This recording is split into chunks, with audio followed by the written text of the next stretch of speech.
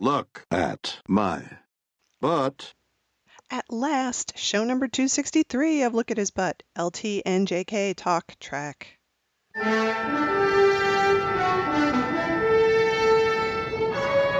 Well, listeners, it's summer. Suddenly, it's summer. It wasn't summer before, and then a few days happened, and now at my house, it's over 100 degrees, which is Oh my completely God. insane. It's insane. So here we are in the depths of summer, and it's only the beginning of June, and we have so much Bill news to tell you about. It's kind of crazy.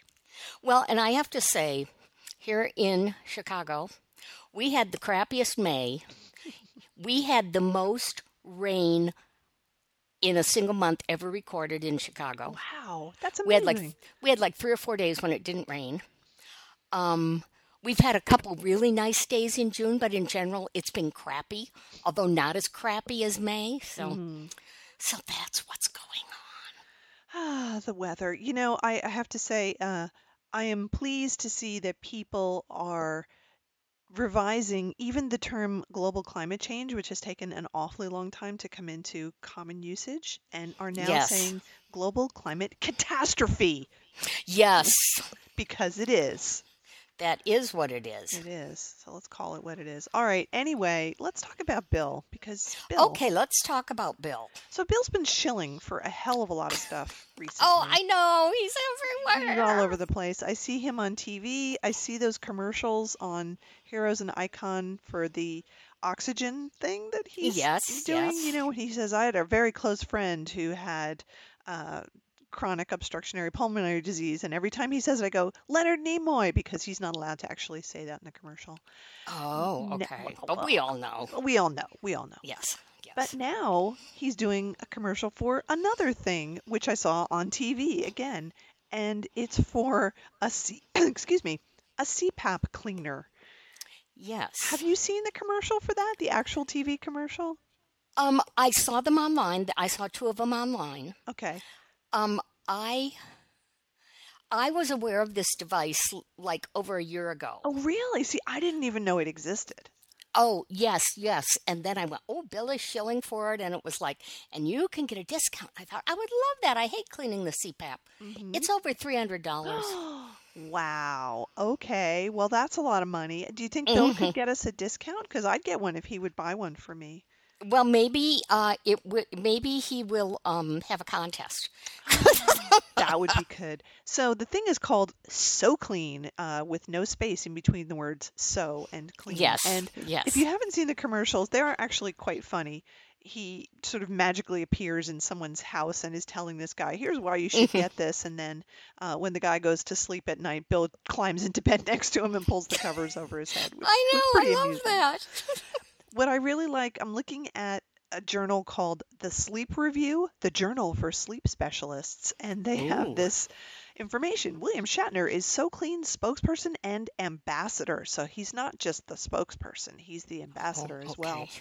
And the thing leads off by saying, actor and comedian William Shatner. Yeah. Is he a comedian?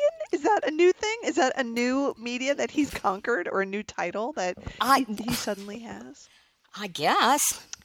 I never thought of him as a comedian per se. I thought of him as a comedic actor at parts, but apparently he's a comedian now.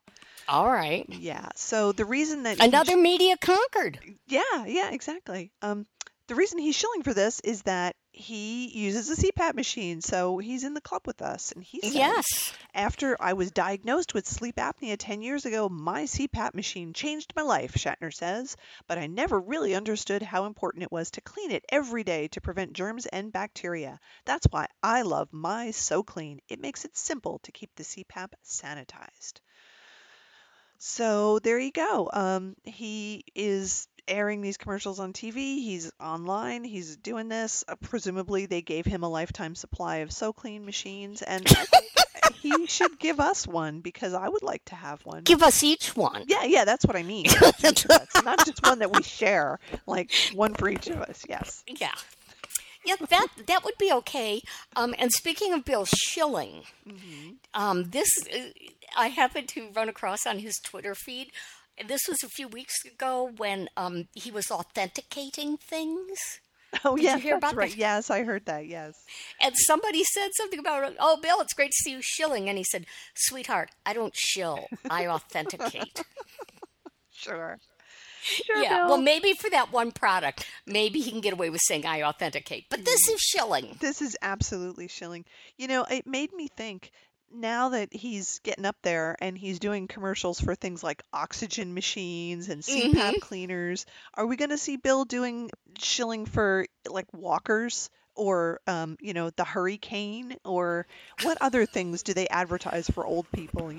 Well, there's where they'll deliver Depends to your house in a brown paper wrapper so your neighbors have no idea what it is. Oh my And God. you know, I really hope that he doesn't end up doing commercials that I always see on Heroes and Icons or the Cozy Channel for, like, what is it? We'll send a supply of catheters to your house. yes, oh my God. Those commercials just blow my mind that they just I advertise them know. on TV. It's like, I sure, that's a know. thing. That's a thing that people need, catheters. Uh-huh. Yeah. Let's talk about the other thing that Bill's authenticating, because it's far more problematic for me than a CPAP sanitizer, which sounds like a good Well, thing. well, yeah, it is kind of problematic, and well, go ahead, Oh, introduce this topic. sure. This Well, this is a mind blower. I only saw this first because Bill tweeted about it, and he Hmm. said on Twitter that he had gotten stem cell treatments. And Yes. the reason that he said it was to promote rejuvenation, to Hmm. slow down or reverse some of the effects of aging. And he Yes. said the name of the company, which is Progenacell, and Hmm. that's the company that makes the stem cells, and then the company that actually does the treatments, I guess, is I have to find it. It has a name. Inventix, I think it's called. Invitrix Invitrix, I'm sorry. or So it's Invitrix, yeah, and something maybe it's like that. Invitrix. I don't know. It's one of those pharma names, hard to say how it's pronounced. Hmm. He tweeted that, and a lot of people jumped on him for it, rightly so. The coverage in most of the outlets I saw was pretty credulous. Oh, Bill's Hmm. doing this, and I guess that's okay. But I wanted to bring up some coverage I saw that was a lot more critical. So I didn't know if you had a specific thing that you wanted to talk about or read, but I definitely have something I want to cite. Well, I just want to quickly push my theory. Oh, please, please. As we know, and Bill has been saying this openly in interviews for a couple years now, he fears death. Mm-hmm. I think as he gets closer to that point, he has found something else to fear, which is becoming feeble. Mm-hmm. And he has said he can no longer ski because he has two artificial hips. Mm-hmm. And maybe he's going, what do I do when the day comes when I can't ride? Yeah. Oh, I'm sure. I'm sure that And that I'm is sure that was topmost. part of his decision, and it may turn out to be grasping at snake oil. Mm-hmm. But, if you are, I don't know, that afraid and, want to hang on absolutely as long as you can to be as close to as vital as you have ever been, instead of just deteriorating, I'm just hoping these things do not have horrible side effects. Yeah, that is a huge concern, because there have been a lot of cases of people having really, really bad reactions where they've gone Mm-hmm. to clinics that weren't sterile, that were using tainted concoctions that they were infusing. I mean, because this stuff is like, it's not Mm-hmm. like getting a shot. It's like they're infusing it into your bloodstream in some cases. It's not something you do lightly. And sometimes, especially in countries outside of the US, you don't quite know what they're putting into you because they're not licensed Mm-hmm. medical clinics. They're set up outside. Well, even here in the U.S., can you get a license Oh, for that? Is this approved? not really. I didn't think so. No, they have an approved treatment center in Los Angeles, it says. Now, it Hmm. doesn't say what it's approved for, right? Or So, who approved it? Does or it who say it, is it FDA? I don't know. I haven't gone to the website. So I wanted to just read some stuff from an article that appeared on a site called Respectful Insolence. I might have mentioned this before, and it's Yeah, written. and you sent me the link, so I read it too. Yes. But Yeah. now The you guy, can read it to our listeners. the guy who writes this is a cancer doctor, and he's smart, and he got into, that's right, we did talk about this. He got into a little Yes. argument with Bill last year about Bill's support for one of the autism charities that's called Autism Speaks. And Autism Speaks isn't great because they don't have any actual autistic people on their board, and they very much portray autism as like a thing that has to be cured rather than, let's accept neurodivergent people and just support them. It's like this is the worst thing, and so we need to stamp it out, which is not a very good way to approach it. And he got into a Well, fight and with Bill. that's what that fear of this being the worst thing that can ever happen to Yeah. you or your family is what drove the anti-vax thing. Yes, exactly. Yes. So the company that makes the stem cells, the Progenacell or Progenacell, they unfortunately advertise their products as being good for things that they're not actually good for, or basically have no evidence that they're good for them. So you can go there, and the treatment centers offer detoxification therapies, which is basically meaningless. Like, what does that mean? Yeah. Detoxification, like basically nothing. Um, Diet guidelines during cell therapy, nutritional guidelines, nutraceuticals, which is also kind of a red flag. Um, and they say that they could treat people who have autism with stem cells, Ooh. which is really pretty bad. That's a pretty broad set of claims, too. A really broad set of claims. They say that they can treat Parkinson's disease, stroke, cerebral palsy, traumatic brain injuries. None of these things have had any evidence for stem cell therapy working. Well, I know there is, among legitimate researchers, there is always very high hopes for the things stem cells can do. Sure. But they are exploring it before they, shout it from the rooftops.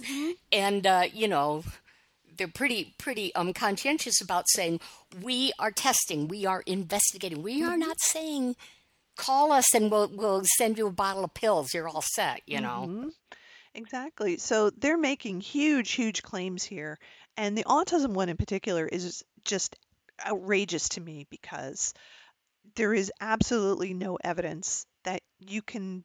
I mean, autism is a genetic disease. You're born with it. It affects you your entire life. And it's not some kind of weird death sentence or something. People have it to greater or lesser degrees. We need to support them. It's not a thing you can cure.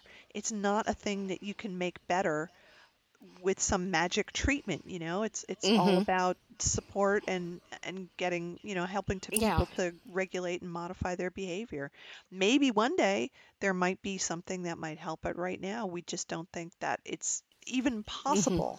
So to offer it to people as this last ditch attempt, oh, my poor kid's autistic, I'll get stem cell therapy and then they'll be normal because that's the most important thing, is really icky to me. And I feel very bad that Bill's associating himself with people who say things. Yeah. So a dubious practitioner, and again, absolutely no evidence at all that stem cells can help aging. There just isn't. There's no evidence that this is going to help. It's just a what if. Like, sure, let's study it. Let's go out there and see if it does make a difference. But right now, zero evidence that it would help. Well, here's my advice to Bill. Don't do it. Well, that. But I'm going to offer an instead of. Get a prescription for lidocaine patches. They are very good for pain. And get a good moisturizer.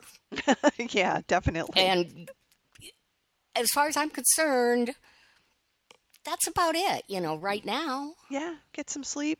I mean, we would all love, for this miracle silver bullet that cures everything. But even if, they find it does have certain benefits, it's not going to cure everything. No, it absolutely is not. Oh, it's really it's frustrating, and Bill being Bill, I don't think there's anybody who could talk any sense into him about this. Well, and people who are acting out of fear are very easy marks for people like this, who I think is probably a crook, or and Fox News and all the other things that that are preying on people's fears. Sadly, the guy who is the CEO of this company, ProGenaCell, is a friend of Bill's. So Yes. I and that made me even angrier. Like, oh, he says he's your friend and he's pushing this dubious treatment on you. Like, that's not what friends do. No. And No. this guy has got to know that these treatments aren't proven. He may be a true believer, but he's got to know that there's no evidence for the things that they're doing, that it's just wishful thinking. Well, here's the thing. I think it's possible that Bill knows it's not proven. But he's 88, and he wants whatever life he's got left to be worth living, worth his idea of living. Yeah. And so it's like, okay, so if it kills me, what have I lost? If it helps, I've gained a lot, because he knows it's coming up. I know. I hope this doesn't lead him down the path to scarier and potentially damaging things. If he's 88 now and he's got another, I don't know, 15 years left, let's say conservatively, because Bill seems like he's going to be going forever. Let's hope. Let's hope. It would be nice for him to be able to have those years in relative comfort and not have it be awful or have it be cut short because of some stupid thing that he decided to do as a desperate measure to stave off aging. So I wanted to read the last part of this article at Respectful Insolence because I thought it was really good. Okay. So here we go, a couple paragraphs. The author says, which brings us back to William Shatner. He just turned 88. He's a very good 88, still functioning, still appearing on TV, still tweeting, still writing books, still doing his charity work, but he's still 88, which is old. I don't know what sort of chronic health conditions he might have, but at his age, it's highly likely that he has at least a couple. So it's very understandable he might be tempted to try to turn back the clock. The problem is, it won't work. I also don't know how much or if William Shatner paid for his stem cell therapy. I say if because I know of at least one celebrity, Gordie Howe, who was given stem cell therapy basically so his family would promote the company, and they treated him for free. I note that Shatner's tweet is tagged as an ad, which makes me wonder if the same sort of dynamic is going on here. In the interest of transparency, Mr. Shatner should disclose whether he paid regular price for the treatment and if he received any compensation for posting that tweet. My guess is that he did. Not that any of this will change Shatner's fans' attitude. The responses to his tweet above were overwhelmingly positive and credulous, complete with photos of William Shatner when he was young, with comments added about how that's what he'll look like when he wakes up, along with more than a few expressing a desire to be like him and get some stem cells. Few indeed were any responses showing an iota of skepticism. Of course, that was the point. This is an ad, and I wouldn't be surprised if it isn't long until William Shatner is the celebrity spokesperson for Progena or some other stem cell clinic. It's a shame, but I expect to see more of this. So, yeah, there's that. I mean, he brings it up in here also that maybe he didn't get it. It's possible that he said he got stem cell treatments, but maybe he didn't, and he's just saying he did. I don't know. It's possible. Yeah, it's possible. I don't like this. I don't like this at all. I don't like the idea of anybody injecting unknowns, Yeah, exactly. It's just not good. So we'll continue to see what's going on and, see if he says anything else. If he does end up being the official spokesperson, I will be hugely disappointed with him. Yeah. Yep. So anyway, on that happy note. Yeah. Well, let's talk about something else. Let's talk about something else. Let's talk about Ticonderoga, because that's a good thing to talk about. Okay. So this past weekend, Bill was in Ticonderoga doing the Star Trek tour again, the set tour, and the Okudas were there, and some other folks were there, and I've seen photos on Facebook of people posing with him. He looked pretty good.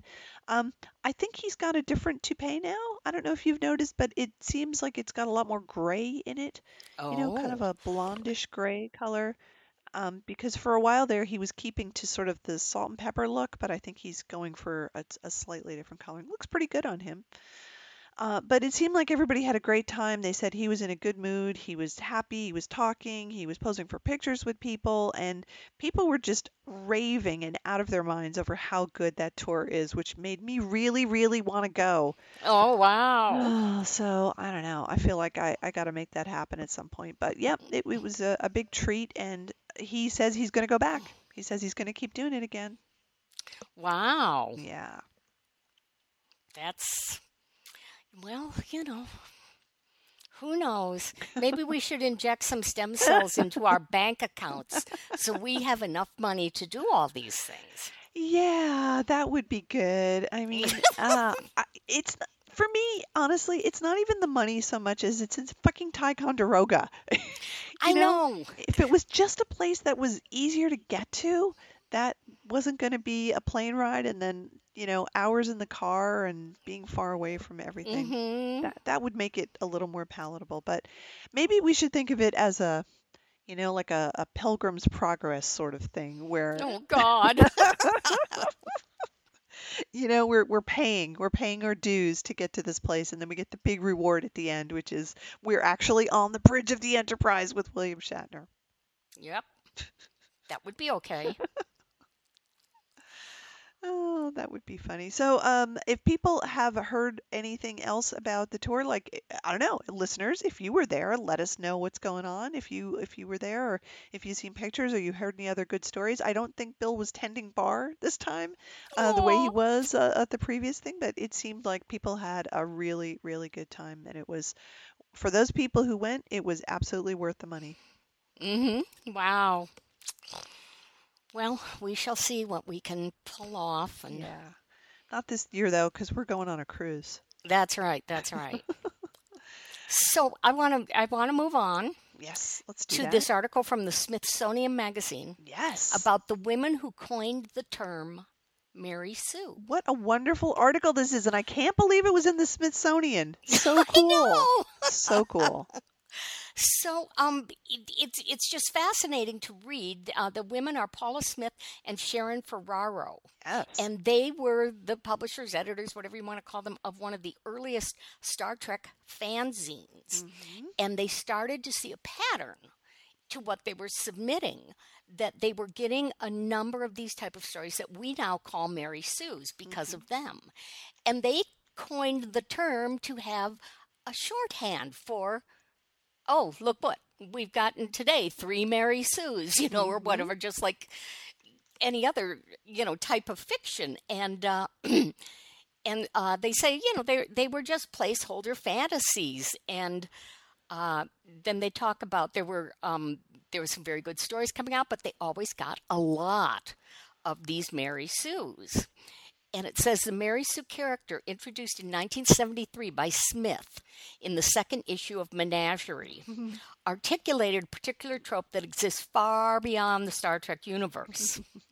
And as they point out, it's no accident that all the examples are women.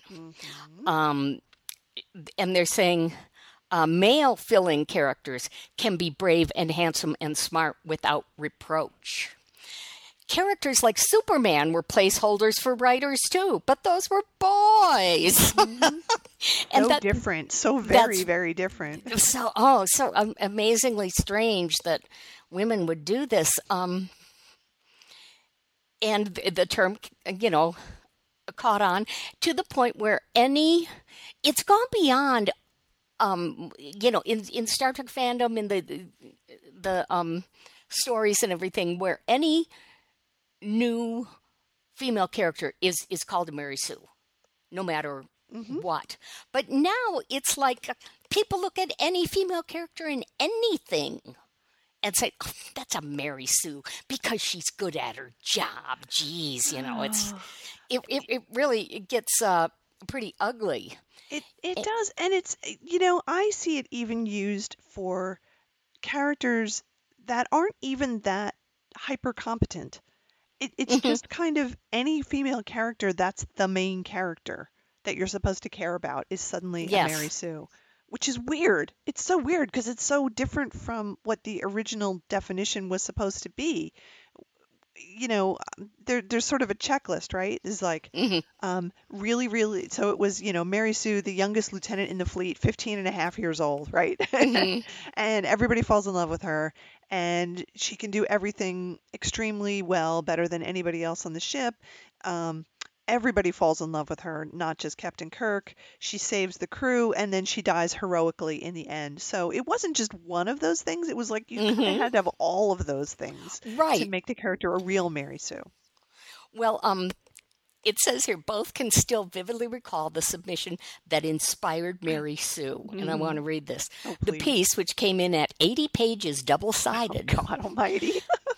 centered around a young protagonist who was, of course, brilliant and beautiful, and ultimately proved her mettle by sacrificing her own life to save the crew. A Uh-huh. tragic moment, which was Oh. upended when she resurrected herself. So one of the women, Smith, wrote a parody of it, and it began with, "Gee, golly, gosh, gloriosity."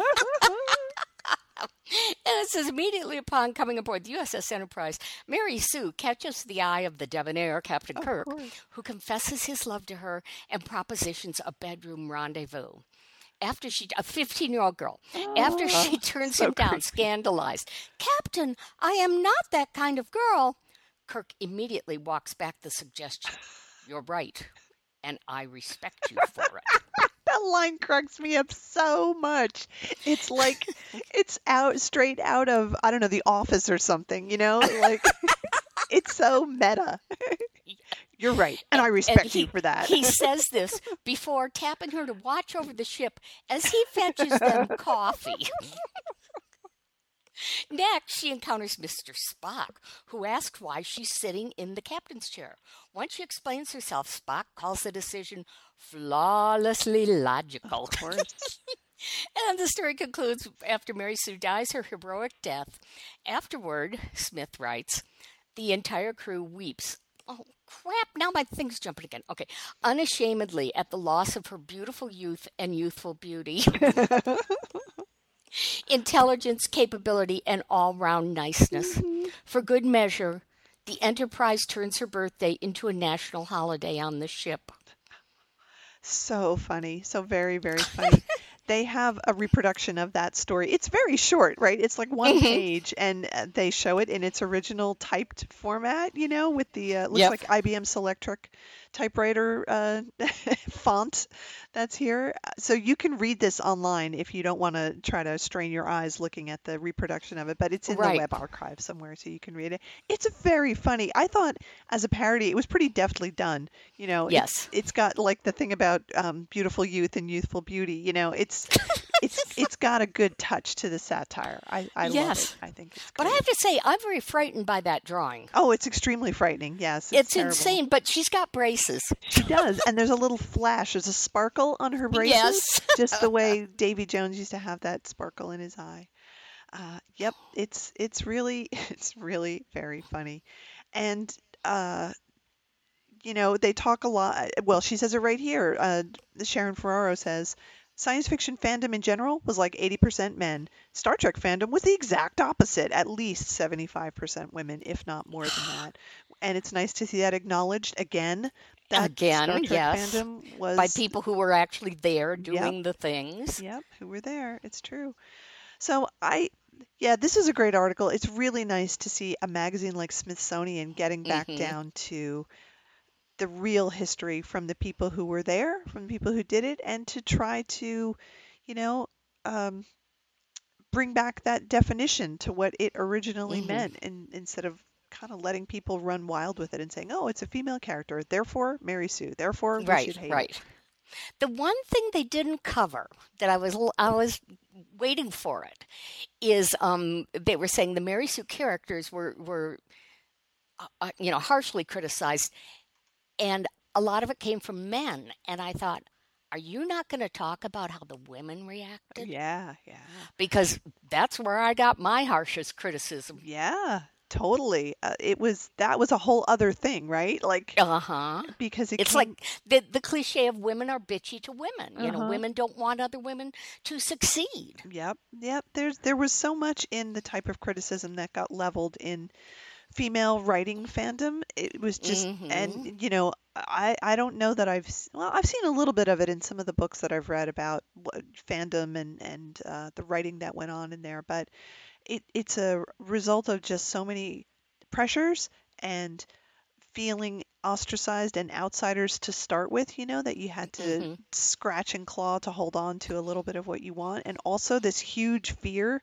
of the outside world perceiving you in a certain way. I think that's where a lot of it came from, especially with Mary Mm-hmm. Sue. Like, you just did not want people writing what you thought was stupid because you didn't want other people to look at that and make fun of your group. There's that. And I noticed at one point some of my major criticism was coming from people who did not write, but, who Mm. read the stories. Mm-hmm. And I couldn't help but feel, are you kind of jealous Mm-hmm. that I've managed to make my fantasies or things that resemble my fantasies, quote unquote, real by writing them down? Mm-hmm. Mm-hmm. I'm sure And that's part of it. you can't or don't or won't for whatever reason. Right, and that you weren't writing what they wanted, right? Oh That, yeah, there that was that too. yeah, but the fact that they couldn't or wouldn't write something, but you could, the fact that you could meant somehow you should be channeling their inner whatever and write Yeah, what they were thinking. So not just that you were writing something different, it was that you could write it all and that you weren't writing exactly what they wanted because somehow you should be doing that, that's right. which is ridiculous. I I know. wanted to say one other thing, just about the self-insert part of it, you know, Hmm. which is another term that's I think gotten really bastardized in the way people talk about fan writing and fan fiction and stuff. And the truth of it is, anytime you write something, those characters are you. They're part of you somehow, right? Every Absolutely. single character that's in there, whether they're good or bad or main characters or other characters, it has to be because it's coming out of your brain. So there's Hmm. something in it. And the self-insert really should be a term that's reserved for when it's literally a self-insert, which you see in so many of these horrible novels by, middle-aged English professors who write about Middle-aged middle-aged English English professor. professors who fall in love with their nubile young undergraduate Uh students. Like, huh. okay, that's a self-insert. Um, I don't see how you can talk about, you know, Luke Skywalker as a self-insert because he's not, a film director from Southern California. You know what I mean? It's like he's not Mm, really a self-insert. He's a maybe a what you want to be, but it's not a self-insert. I hmm. mean, a self-insert really literally means you're taking you with all of your context, how you grew up and what you do for a living and your outlook on life, and just transplanting it into a story Yeah. without any kind of massaging. That's what that means. And I wish people would stop Hmm. saying it for anything where, well, the author's a Yeah. woman, the main character's a woman, therefore self-insert. Well, and there's also, and this is not self insert, but to me, it's one of the pleasures of really, really good writing is feeling like because the author's voice is so strong, so clear, so consistent, you feel like you know him or her. Mm-hmm. And I have read one of the books where I felt that just so strongly was The World According to Garp. Mm-hmm. I read that and I just felt like I know this guy. Not that I ever met anybody like it, but the story, the voice, everything was so clear Mm-hmm. that I think me and probably a number of other people, sort of, I don't know, cross position the two that, John Irving is Garp and Garp is Yeah. John Irving or something, but it's Mm-hmm. just that he's such a good writer. Yep, exactly. That's what good writers do. They are able to convince you that that voice is authentic, even though it's a character. Just Yeah, and that like these good things actors. happen. They're completely, believable. Yeah, and right, the same with acting. Like that's how Yeah. really good actors are. You're convinced that that's really who they are, the characters that they're Hmm. portraying. But no, it's acting. It's acting. That's right. And writers are actors with pens or Yeah. typewriters or computers or whatever. But yeah, there is to me a big difference between that with people feeling that you are the character Hmm. just because you've done it so well, and this self-insertion, which is annoying. Yeah, very. I was thinking about this a little bit in terms of Bill, of course, because Hmm. there are cases, right? Bill's a good example with Captain Kirk, where Oh that yeah. character was essentially him, and he was essentially that character, and that happened for a lot of different reasons that we've discussed before. So sometimes it happens, right, where the Right. actor is the character because of circumstances, and that doesn't mean that that actor can't do other characters that aren't that Hmm. person. It just happened to be the Venn diagram overlapping in that particular case. And Hmm. I was reading an interview from long ago with John Pertwee, who was the Third Doctor. And Okay. I happen to love him a lot as that character because it's just so weird and so different from everything. And he's just charming in this Hmm. so it's such an old-fashioned way. Plus he's a flamboyant dresser and there's just a lot of good stuff in it. But he was primarily known as a comedian before he did Doctor Who, and he did a lot of Hmm. funny voices on the radio. And he, when his agent was like, "You should read for this role," he's like, "What the fuck are you saying? I can't do this. Like, this is not me." And the guy was like, "No, you should try it." And it turned out that the BBC really wanted him for the role, and he got it. And in this interview, he sounded just like Bill because he said, "Well, then I got the role, and I said, oh my God, now I have to be Doctor Who." Hmm. And he had very little time to prep for it, and he looked at the shooting schedule and he's like, "Oh my God, I have to be this guy every day for this insane shooting schedule. How am I going to make this character?" And he said, "Well, I guess it'll just be me if I Hmm. was a Time Lord." And that's what he did. And the Yeah. character just ended up basically being him as if he was, a guy from Gallifrey. And it worked. Hmm. For him, it Yep. really, really worked because he was able to have so much of it reflect his own personality. And in that case, again, Venn diagram overlap. Not true for any of the other things that he'd done before that, but for that, Hmm. it really worked. So we should be happy when that happy accident occurs and an actor can really have that role be him or her. And that's sort of inherent in the art, science, or whatever you want to call of television. Mm-hmm. That you're going to do it every day for 12 hours or more, and you're not going to have much prep time, if any. Which is why, to me, that's a huge difference between good acting on TV and things like that and good acting on stage, because you Mm, go through weeks of rehearsal, yeah. adding layers and exploring what works and why this character does this, and so you really can build this person who's more or less outside yourself. It's like a Mm-hmm. coat you put on or Mm-hmm. something. Yep. And they're both legitimate techniques. And there are stage actors who always play themselves, and most movie stars who are big stars Mm-hmm. it's more their personality is what put them there, and that's what they present. I mean, Mm-hmm. John Wayne pretty much always played a certain type. Yep, this is right. A lot of the famous movie stars, Hmm. Marlene Dietrich was always Marlene Dietrich, no That's matter right. what role she was in. But that's what people wanted to see because she was such a fascinating person and a Yeah. fascinating character. So it's kind of amazing when you find people who aren't that character, right? On TV, that Hmm. is, not in the movies. I was thinking of Cagney and Lacey, right? That I uh, loved that show. so from what I've read, neither of those actors were really like their characters. Hmm. Just personality-wise, the way they were in their real life. Mary Beth Daly, I think, she was Yeah. totally different from her character in Hmm. every way that you could think of. And to see her really embody that person for however many seasons that show ran, amazing. What an amazing acting job. Oh, I know. I used to watch it, and she had this whole Queen's thing down Yeah, so perfectly. yeah. Not just the accent, which was extraordinary, but the viewpoint, the husband, the kids. Hmm. If a Queen's mom was going to be a police detective, they'd be Mary Beth. Yep, exactly. She was so good and so inhabited that role and yet not her. So however she managed to pull that off, amazing. Yeah. That's why I think on television especially, it's really so much easier to be a guest star. Mm-hmm. Because you don't have to play that close to you. You know, you're not going to be there every week. I mean, Ricardo Montalban is nothing like Khan, or was. I'm pretty sure of that. But he was just having a blast chewing up the scenery. Yeah, for sure. And speaking of that, I was watching T.J. Hooker the other night. So T.J. Hooker, really? Yeah, it's on, what the hell channel is it on? It might be on Cozy. It's one of those that shows, right. the 70s rerun. So I've caught a couple of episodes, and this was an episode where Richard Hatch was the guest star.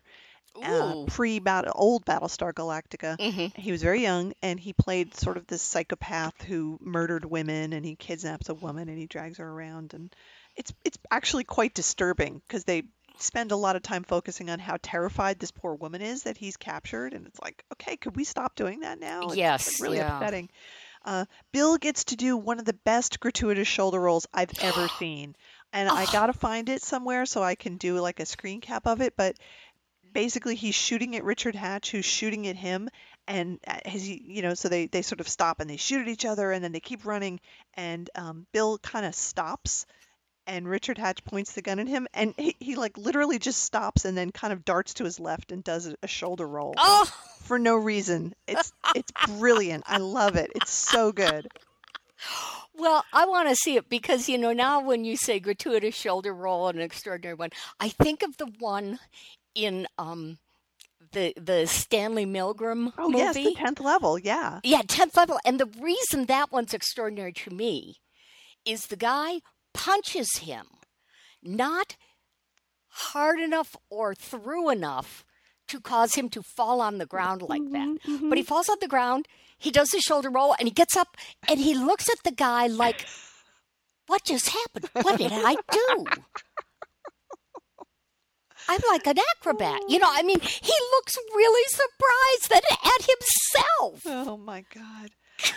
So funny. So bad. Well, at least the shoulder roll was in character for Hooker, and there were some other nice action sequences where he didn't get to roll over the hood of a car, which really disappointed me, but he did get to do some running and chasing and a few other things. But so Richard Hatch, who kind of has made his stock in trade of playing like forthright, kind of young, good-looking, leadery guys. He was totally playing against type in this as a psychopath, and it was quite enjoyable to watch him, even in this terrible screenplay.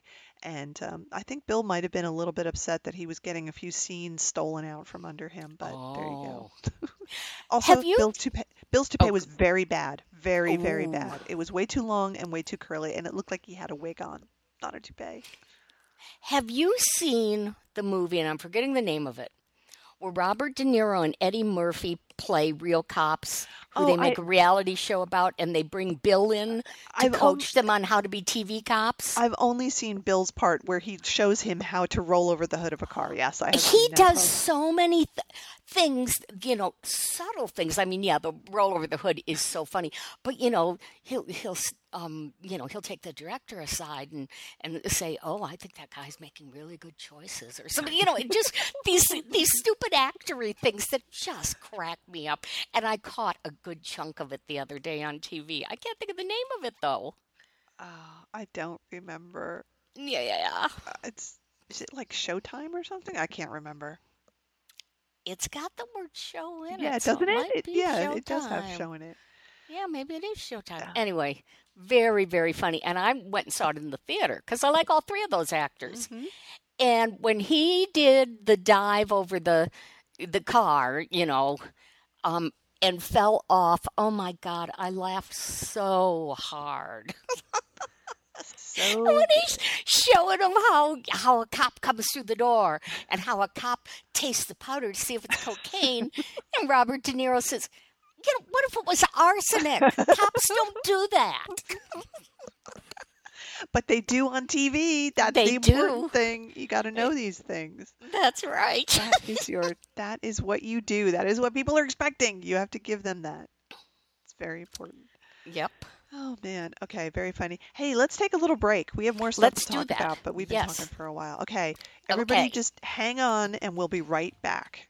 We will.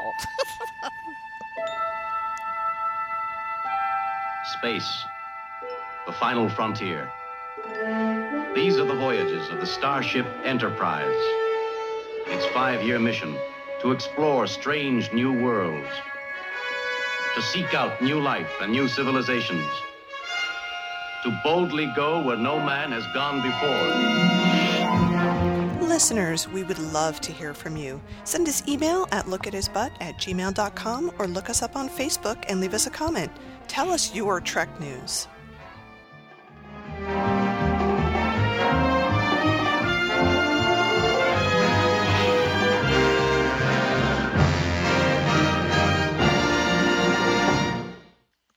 So explain to me, what is mentrification? I will explain it to you. I ran across this article and I just went, this is so right on the money. And it says the headline is Mentrification, How Men Appropriated Computers, Beer, and the Beatles. Beer. I know. It says, but it starts out talking about Star Trek. Star Trek fandom has already made legendary contributions to popular culture, but its latest sweet encapsulation deserves special recording in the dictionary. Earlier this month, the fan post on Tumblr mourned the lack of acknowledgement given to women as the source of the series' original popularity. They wanted to know when, quote, Star Trek stopped being perceived as light, fluffy, not really legitimate sci-fi that housewives liked, and started being seen as serious nerd business that girls had to keep their gross cooties off. Nerd business. A reply repeated the question, but in regards to the Beatles. When did the group start to be remembered as rock legends rather than a silly boy band teenage girls liked? Another user answered, when men decided they liked them. Mm-hmm. And that is mentrification. I love that. When they move in on our territory, like gentrification, and take it over and push out those who were already there. Yep. It's true, and I will say I actually saw that quoted on Tumblr, and I had that opened in a tab for the longest time, and I would just go back and read it because I was like, yes, that's exactly right. Well, it says the original post went very, very viral. And it says, if gentrification describes the process by which one, quote unquote, improves a place so that it, quote, conforms to middle-class taste, mentrification achieves an equal status transformation by taking the history of female participation and achievement and festooning its narrative with fallacies. Yep. Yep, it does. I think we've talked about the whole Beatles thing before too, but that I see that reinforced all the time, and I'm glad that people who write about the Beatles and pop music are finally acknowledging that a lot of that early fandom was all women. It's you can't deny it. The picture that they chose, I have to say, for this article, which is in The Guardian, I love this picture. I'm just looking at it right now. Yep. And I think it's supposed to be women at a Beatles concert. It doesn't actually say, but it looks Well, like the it. girl in the back has a sweatshirt, and the part we can see says It does say Beatles on BEA. it. Okay, so they're at a Yeah. Beatles conference. Don't know whether this is U.S. or U.K. or whatever. Can I just say these women are amazing? Look at their clothes. Look at their amazing clothes. They look so cool and so fashionable. There's two girls in the front that have leather or fake leather jackets yep. on. There's another girl that has a collarless jacket. They all have kind of cool hair and everything. I love them all. I'm looking at them like, oh, you guys are so cool. You don't know how cool you are, but you're so cool. Yep. Well, this article, in addition to the Beatles and Star Trek, goes into the early computer programmers who were women, but you never hear about them. And it points out that even the word computer used to refer to women mathematicians. The ones who did the computing. Yes. And Grace Hopper, who wrote the first computer operating manual, a tech writer, if you will. And it says it took decades for these women's precise contributions to be identified. Their names weren't even recorded in photographs of the machines they tended because as women, it was assumed that the work they did must not have been very difficult. Yep, just the same between, women who cook and chefs, right? Yeah, and it talks about Hedy Lamarr, and I watched that. I knew that about her having invented the thing that eventually led to Bluetooth, but I watched the documentary about her, and she was so smart, and she would be in a room full of men who weren't leering at her, who were seriously discussing science. She'd be the only woman there, and she'd be right on their level. Yep, she was great, and I think she got tired eventually, from all the pressure and was just, you know what, I can't fight this fight anymore. And really, who could blame her, right? If you were trying to be smart about things and really there was all the pressure from every single person to say, just shut up and look pretty, right? Yeah, absolutely. Yep. So it's a great article. I really like it. It really is, and I just want to read this one thing. Mentrification is glib and funny, but it's also shorthand for a process that isn't as much about men versus women as it is about a traditional culture that is still gendered masculine and whose behavior default is to masculinize anything that challenges it. The instinctive pull here is not towards fairness, but towards the unfairnesses we understand. I agree. I'm glad that the author, who's a woman, said that about it isn't men versus women. It's the perception, right? It's the cultural perception of what this thing is and how it's history that got rewritten in a certain way because of all the assumptions that underlie it. And it's very, very difficult to unwrite history. Yes, and it's not wrong. It's not a deliberate thing like, well, we've got to erase women from the picture. It's just exactly what they're saying here. When men take an interest in it, it suddenly becomes important. Exactly. So great article. I'm glad you found it. Really, really good. Yeah. Yeah. On a similar note, I wanted to talk about this amazing thing that was an essay published on StarTrek.com. And it's called, Happy Pride Month, everybody, by the way. Oh, yes. How Captain Kirk Helped Me Define Masculinity and Find My Name. And it's by a person named James Factora.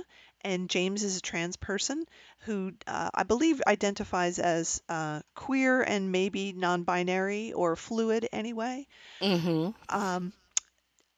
This James talks about the fact that they chose their name partly because of our captain, James T. Kirk, but also talks about how important Star Trek was to find themselves and to find what their identity was. And I've read a lot of essays like this that, even kids who are young compared to us, who saw Star Trek in reruns and who watched TNG, whose real Star Trek was, whatever was on when they were growing up, still felt the pull of the original Star Trek because it was on in reruns all the time and just loved all the things that were expressed in there. So I wanted to read this little section about our captain, my captain, James T. Kirk. Here's what it says. And there's a beautiful picture of Kirk with some Kirkline on him. That's right above this. Of course, because that's what you do, right? You got to find a picture. I mean, there's at least how many pictures? That is a beautiful Kirk-like picture. Yeah. So there's a picture at the header is Kirk with a trans flag color over him from Star Trek II, and then there's young douchey Kirk, but then there's this beautiful picture, and then there's a picture of Kirk from Charlie X also. So this article also has something really interesting to say about Charlie X, but go ahead. Oh, yes. So there's a lot of Kirk in here, which is great. Anyway. Yes. Quote, I saw myself in this original iteration of Jim Kirk, too, meaning aside from in the movies. Or at least I wanted to. Shatner's Kirk was the epitome of masculinity. He's suave, cool, and collected, except for the occasional instances where his shirt inconveniently rips in battle. Beyond that, his masculinity is based on deep respect and love for his crew, for the diverse species he encounters in his travels, for the women with whom he liaisons. While he has a strange reputation in pop culture as a womanizer, there's no real evidence to support that in TOS. That was the kind of masculinity I aspired to cultivate, one that was about care and not callousness. I Yeah. love that so much. And I love that the first thing mentioned is the deep respect and love for his crew. Crew, yes. So that phrase right there really, really sticks for me. It was about care and not callousness. Yep. And for me, that actually is, not to beat that dead horse too much, but that was the difference between movie Kirk, young douchey Kirk, and TOS Kirk. That in the movies it was about callousness. He didn't care about anything or anyone Yep. besides himself. Yeah, Except well, those after, movies were an excuse to have blowing up and violence. yeah. Yeah. So there was none of that deep love for his crew or anything. But yeah, isn't that what Kirk's all about? Care and not callousness. I love that. Yep. It's so good. Did you want to read some of the Charlie X stuff? Yes, and it's saying Charlie X was the second episode of TOS. Yeah. And they pick up this 17-year-old boy who grew up alone in the remains of a shipwreck and is unfamiliar with social mores. Is that how you say it, mores? Yes, Not mores. mores. Okay, good. Kirk literally has to teach him how to be a man, which he does in an intervention spurred by Charlie's harassment of Yeoman Rand. He urges him to be slow and gentle and not put pressure on women, and teaches him that attraction is not a one-way street. When Charlie resists his teachings, Kirk tells him, Charlie, there are a million things in this universe you can have, and there are a million things you can't have. It's no fun facing that, but that's the way things are. Charlie responds, then what am I going to do? And Kirk says, hang on tight and survive. Everybody does. And it's great. That is that whole thing with, him, protecting Rand from Charlie and that whole conversation. It is a very idealized picture of masculinity, but it's one of those reasons that I think original Kirk, Shatner Kirk, is such a good role model. Absolutely. And they set him up. I mean, that's his function in that episode, is to be the role model. And To he be is. a father figure to Yeah. Charlie. He Yes. really is, despite the fact that he's not a father. Well, of course, we find out later he is, but, you Yeah. know, he hasn't raised kids. And yet he is that role model for the guy you want to look up to and emulate. And I know I bring this up a lot, but I just find it so telling that Jar Jar Abrams said, the reason he changed Kirk so much for the movies was, he goes, I watched that and I don't know who that guy is. I can't relate to that guy. So he made a jerk, and that's who he relates to. Yeah. Let's not have Kirk be a jerk. No. But yeah, this is another great article. I really feel like this week this show, we really got a harvest of great articles to go through. So I would encourage everybody to go read this article because it's really good. It's very well written, and there's a lot of other points that we haven't covered in here, but I just love the premise of it, which I think is exactly right. And just it's always really touching and good to read about how Star Trek was so important to somebody who was having a hard time, how it helped Yes. them, realize that there were things that you could aspire to and people that you could emulate. And even though your life can suck a lot, you can lose yourself in this amazing, optimistic fantasy world. And you because hold on tight and survive. You just survive. Yep, exactly. Because that's what Kirk would do. Yep. Well, I would like to finish off with just something very short. Our friend Frederick, who runs the My Star Trek Scrapbook blogspot, but he uses blogspot just like us, old school. Yeah. Old school. Yeah, he published on his blog a set report from somebody who actually went to the set of Day of the Dove way back in the day. They had been invited by Nichelle, and they got to walk around and see things, and it's pretty fun to read about what that was like. This was published in a fanzine, in the early 70s, I think, so not that long after the show is over. But of course, I was reading for the Bill stuff, which was course. good, and so I just wanted to read this one little section because I thought this was really nice. And the whole set visit experience, as always, really brought up the fact that it was a happy set. People were having a good time. They're joking around with each other. It wasn't miserable. People weren't hating on each other. There weren't like venomous looks being shot across screen or people being difficult. Hmm. It really seemed like they were getting along. So let's remind ourselves that it was a happy set. That they had a good time making this show. Yes.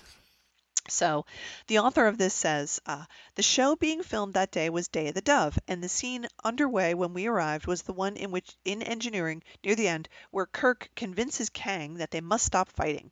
They were shooting a close-up of Kang in that take. Normally, an assistant director or anyone handy would have been reading in the lines of the characters Kang was supposedly talking to, but Shatner was there waiting for the following scene anyway, and he had volunteered to read the lines. So there he stood, reading with equal fire and passion the lines for Kirk, Spock, and Kang's wife, Mara. And I just was like, oh, imagine that. Imagine watching Bill reading Hmm. Kirk's lines, Spock's lines, and Kang's wife, Mara, in character for each one of those, Hmm. as a favor to the Michael Ansara, the guy who's playing Kang. Well, and Oh, also I think um, because probably one of the worst things in the world to Bill is to be bored. yes. And if he wasn't doing that, he'd be sitting there going, get this done, I'm bored, I want to do my scene, and Uh-huh. instead he found a way to be productive and helpful and do something. Yeah. So again, there's Bill, being cooperative, being a good actor, helping out his actors and not being a prima donna and a diva or any of that stuff. And it wasn't like he was doing it because there was somebody doing a set visit. That's just what he would do. Hmm. Yep. So there. Well, kind of wrapping up here, this will be quick. I posted an article to our Facebook probably yesterday, but just to give you some background, this week is like the 30th anniversary of Star Trek V's opening. Yes, a lot So of there have been articles galore on why it's so bad, why it's not that bad, why I love it, and if you look back at everything, and anyway, but there was an interview with the woman, I don't know the character name, but she was the Asian woman who had the top knot hairdo. Oh yes, she was the Romulan ambassador. That's who she was. Okay, She was the Romulan yes. ambassador. I read that. What a great article. It was a great article, and she just not goes on and on, but she says so many nice things about Bill as a director, how Yes. well he handled his actors, and how she was so surprised later to find out that he was on a daily basis almost having fights with the studio over budget and this and that, and none of that was ever communicated to the actors. Yep. It was like, he'd get to the set and he's ready to work, and that's what they're going to do. Yep. And so I urge you all to go read that. Yeah, it's great. And she's had a long career since then. She's done different kinds of acting. She hosts a cable TV show. I think the reason that they did this interview too was that she was going to her very first Star Trek convention. Yes, yes. And it seemed like she was a little hesitant, like, I don't know, are people actually going to come and see me and want my autograph? And it's like, oh, honey, you don't know what it's going to be Yeah. like. Yeah, it'll change your life. It'll Well, change your it also reminded me, though, Lawrence Luckenbill, who played Cybok, said, and he didn't elaborate on this, and I'd love to know more. And he said, Bill is the only director who ever said anything useful to me. Who gave him a direction he could actually use. So That sounds right. That sounds right. I would like to read just the end of her interview because it cracked me up. So, oh, okay, go ahead. as we said, she was she perceived her character as half Romulan and half Terran. That wasn't in the script, but that was her interpretation of it. So whatever. And the name of her character was Caitlin Dar. So she says, I can't wait to meet everybody at the convention. Please come by my booth and say hello. I am thrilled to see you, and I am grateful that Caitlin Dar has so many friends. Just remember, if you appeal to the more humanistic and Terran side of Caitlin Dar, she can be friendly and sweet. But if you piss her off, however, her full-on Romulan kicks in. So, in that instance, be prepared to die.